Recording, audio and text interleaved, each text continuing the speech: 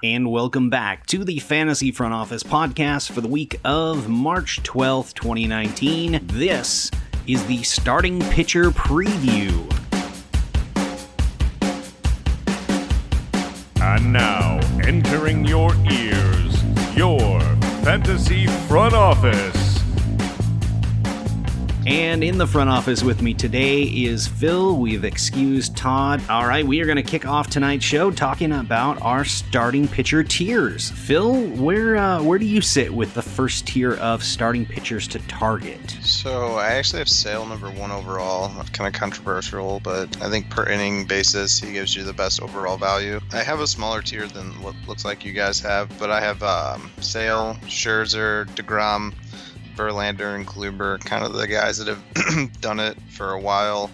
Plus, DeGrom was just so good last year, and he has a nice little track record also. All right, Todd sent in his first tier, and that is, of course, Max number 1, DeGrom number 2, Sale at 3, Verlander 4, Kluber 5, Snell sneaking in there at 6 in the top tier. Now, Snell is pretty, controversial. He made this huge jump out of nowhere, won the Cy Young, and I'm not seeing a lot of people projection-wise thinking he'll repeat. It's not that I don't think that he's going to repeat. I mean, he had an amazing year last year, so it'd be tough to repeat. Exactly. And the thing is it'd be tough for anybody to repeat that. But, the other thing is he doesn't necessarily have the track record of the other people. Like, he had a 4 ERA. I know it's kind of archaic stat, but he had a 4 ERA in 17 and then comes out of nowhere and has, 189 ERA. I don't think 189 is sustainable for anybody. Let's be realistic. If you get a 2.5 out of somebody in this landscape, you're pretty happy. I don't know. I think that he's just going a little bit earlier than some of the other guys that have risk associated with him. Spoiler alert, I have him at the top of my next tier. So, I mean, he's right there.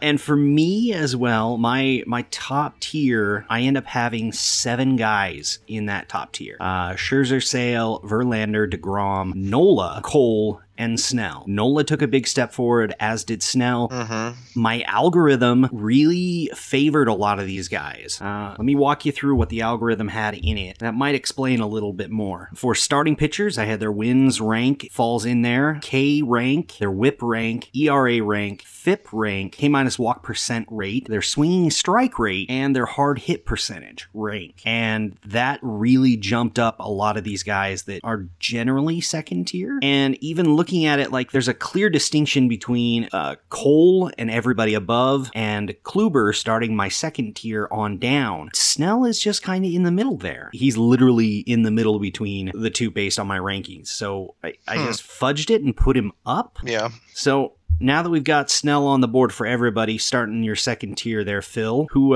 rounds out your core? So I feel like the top tier is guys that, you've come to rely on over the years. I feel like the second tier is guys that kind of have some warts attached to him, whether it's, Snell, who has his, lack of track record for a better, for anything, all intents and purposes. Same thing with Walker Buehler, which is at the very end of my tier. But anyways, so it's Snell, Nola, Cole, Carrasco, Bauer, and then Buehler. So a lot of these guys have either had only 1 year of success, or like Cole had, on and off again. So it's kind of hard to throw him up in the next tier for me. Same thing with Carrasco. He's like one of my favorite pitchers, but he's always been an injury risk, and he's always had, problems. I really hope that he doesn't have any other problems for the rest of his career, but, I'm not betting on that. So I kind of got to pull him down a little bit. Bauer, kind of the same thing. Like I said, I mean, he's only had a small amount. I know he's had dominant spurts, but as far as the full season's concerned, last year was the first time that he had, a great full season. And then Buehler, kind of same thing. I mean, he was a rookie last year. If he comes up this year and dominates, I wouldn't be surprised, but, would anybody be surprised if he had a 4 ERA either?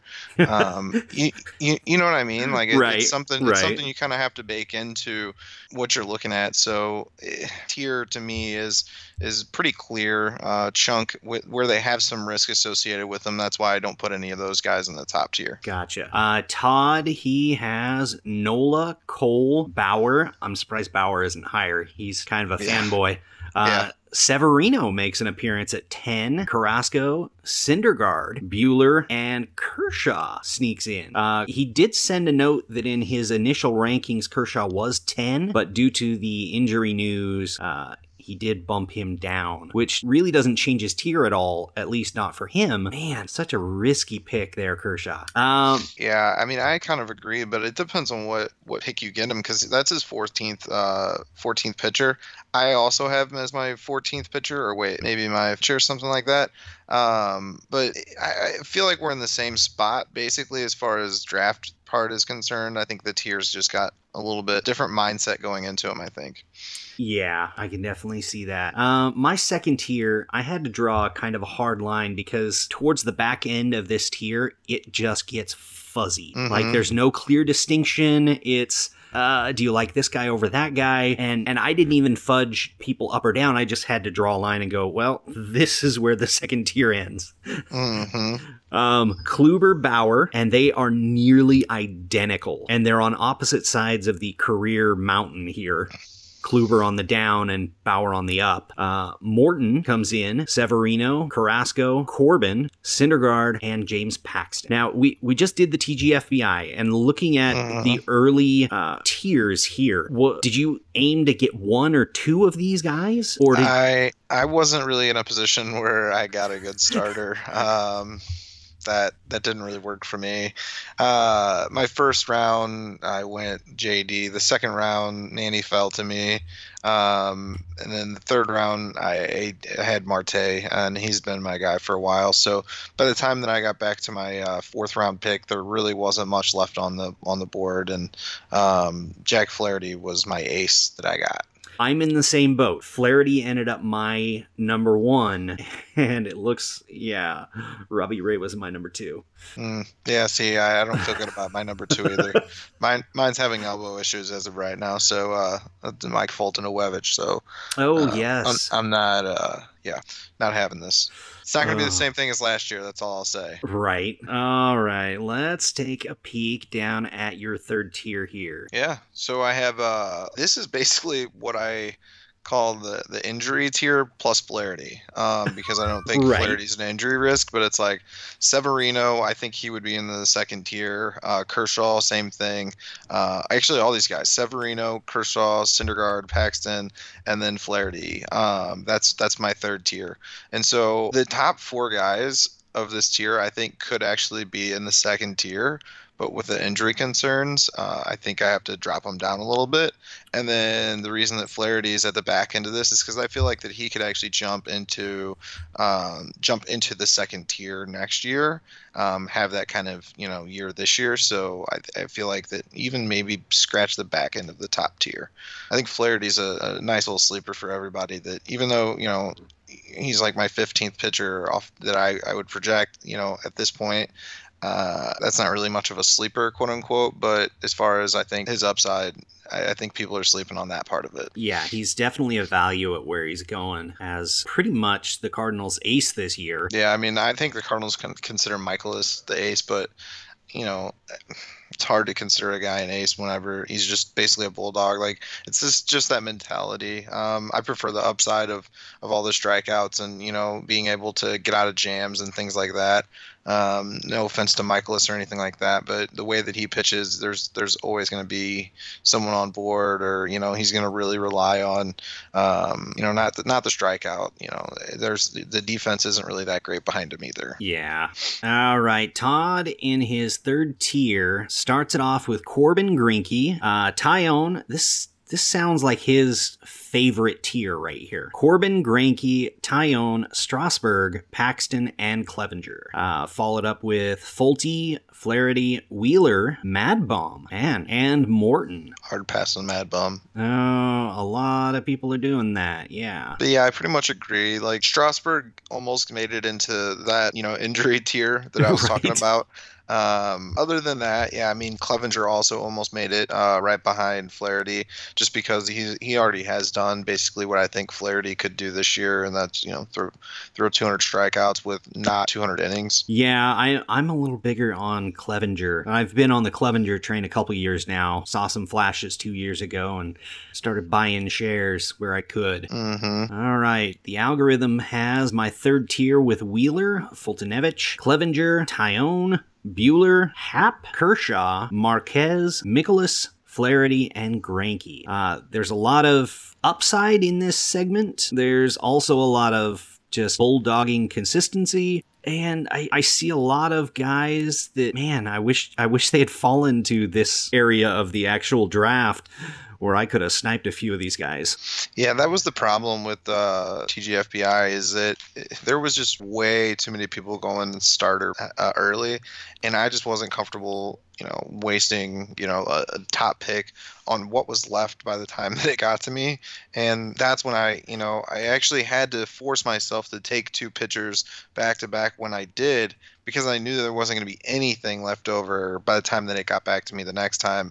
And then I pretty much just waited the rest of the time, because I just knew, by that point they're all kind of a mush of everything kind of looks the same.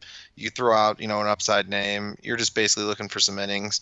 I actually went kind of reliever heavy strategy in this league, so let's hope that it pans out for me as far as getting a lot of those saves that I was looking for. Well, hopefully you rack up the innings as well. Yeah, that's going to be the problem. If you get a starter that gets injured in a league like this and you're only projected for 11 or 1,200 innings, there's not much on the waivers, and if you do pick something up on the waivers, a lot of times it's going to be something that's actively hurting you. So that last year, trust me, I know all about it. So I was just looking at some guys that are going a lot later, not necessarily in the top tier, or just some of the favorites that are being targeted this year. One of my favorite is just Masahiro Tanaka. I don't know why he's going as late as he is.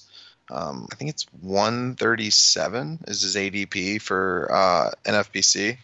And I just think that he's pretty much been pretty consistent over his career. There's been the scare that he had the partial tear in his ligament, and then it dropped his draft position. He had the bad year in 2017, but he kind of bounced back towards the end of that year, and then kind of did the same thing last year. He had a horrible first half of the year, came on really strong towards the end, and kind of turned his season around. I just don't see why he can't, take a step forward and become one of the aces again as well. One starting pitcher that didn't make any of our lists, but is going pretty highly on the ADP here at 72 is Jose Berrios. Yeah. I think he has kind of the same thing as Masahiro Tanaka. He has the ability to jump up to the next tier, and he has legitimate stuff. Like, if you watch, the Pitching Ninja ever, like, he has legitimate stuff. He just has to hone it in. I think he gets a little wild at times. He tries to pick in corners. He needs to just throw it right at people because his stuff plays. Yeah, there is a lot of starting pitching from the around pick 80 until about pick 200. Yeah. And those guys are a lot of the guys that I really would feel comfortable drafting and riding into battle with. Yeah, and see, that's what I was talking about earlier. With all those guys, I know the mantra this year is get your ace or whatever. But right. If you're in a league like what we were, and they were going off the board as fast as what they were, you got to zig when everybody else is zagging, and that's something everybody talks about, but you have to actually actively preach it and actually actively do it, because I don't feel comfortable with much of my staff, but at the same time, they are guys that have high upside, and guys that I did want to target a little bit later. Maybe I took them around earlier just because I was short on pitching or whatever the case may be, but I feel like that my pitching staff ended up rounding out pretty well. Like I said, I went heavy with the relievers though, so as long as those relievers keep their roles and I get a lot of those saves, I feel like that's going to help me out for the overall. Yeah, most of my pitching I ended up going kind of upside on. Beyond Flaherty, Robbie Ray, hopefully he turns it around. I mean, if he does, it's 200, 240 strikeouts with a decent ratio. Rich Hill, when he's on the mound and good. Trevor Williams, Brad Keller, those guys are just inning eaters that are decent ratio, just kind of bolt guys. And then I've got a bunch of upside with Forrest Whitley, Chris Paddock, Mitch Keller, the Pirates prospect, Josh James. Hopefully he ends up with a rotation spot. Yeah, Josh James, I don't know about the rotation spot for him for right now. I think they were talking about because where he was at with his quad injury that they wanted him to be in the bullpen at least for the beginning of the year. Yeah, and that's what I assumed. He might grab it, after a couple of months or a couple of weeks, but be on the lookout for that one. For sure. A couple of the other targets I missed on Hyunjin Ryu, Yusi Kikuchi, both going about the same spot on ADP. Mm-hmm. What's going on with the Alex Reyes situation there? I heard he's most likely bullpen bound all year. No, so he's supposed to be in the bullpen for the beginning of the year. Okay. And from what I've heard, they want him to get to about 100 innings. So they want to be able to manage those innings earlier in the season, I think, to build him up to be a starter towards the end of the season. And, the easiest way for them to do that is have him as a 1 inning role, Yeah, get him out there. One, maybe 2 inning role, yeah. Yeah, 20, 25 innings, and then stretch him out for another 70, 75. Mm-hmm. Yeah, exactly. Yeah, I think they're going to be really careful with him. He's the ace of the future, which is exactly kind of what my next kind of thought was, is I was kind of scrolling through. There's quite a few guys in that 100 to 200 pick range that could potentially become aces over the next year or two. A couple of guys I wanted to point out: Luis Castillo. Obviously, he was a darling last year. Chris Archer, I know he was he's kind of lost a little bit of his sparkle, but he's still a strikeout guy. If he can actually, figure it out and get a little bit back where he was, I think it's easy for him to jump up. Tanaka, I talked about for a second already. Let's see, Eduardo Rodriguez. He's a guy, man, a lot of people really like his stuff. He's another guy that has an injury, a risk attached to him, but when he's pitched, he's looked really good. And he added a slider this year. Really? Yeah, looks I like beautiful. I like when pitchers do stuff like that, especially when they're already dominating. They're kind of taking a step forward, even though the competition's already kind of trying to catch up. Darvish is another injury risk in that range, going about 156. Mm-hmm. I mean, if he's right, he's gonna be a stud for you that should bulldog a bunch of innings. Kyle Freeland, the wonder kid in Colorado, I'm not a fan. Yeah, I think I'm out there. Yeah, but he was definitely tempting in my league. He sat there until the pick before me. Yeah, he went way later than what his ADP was in our league. But so another guy that, could take a step forward, Andrew Heaney. Yeah, he did turn a corner last year, and just Glasnow as well. Heaney was a guy that was a top prospect for a while and then just kind of had injuries for a couple of years. And last year was the first time that he actually got to pitch for full season, basically. And it was some pretty good stuff. You can project him to have, a little bit better of a year this year, coming off one more year from that Tommy John. He's a guy to watch out for sure. You're looking Rich Hill at 179. Dallas Keuchel, is he ever going to find a team? Yeah, I mean, Cy Young winner, but that's the thing. I ended up drafting him.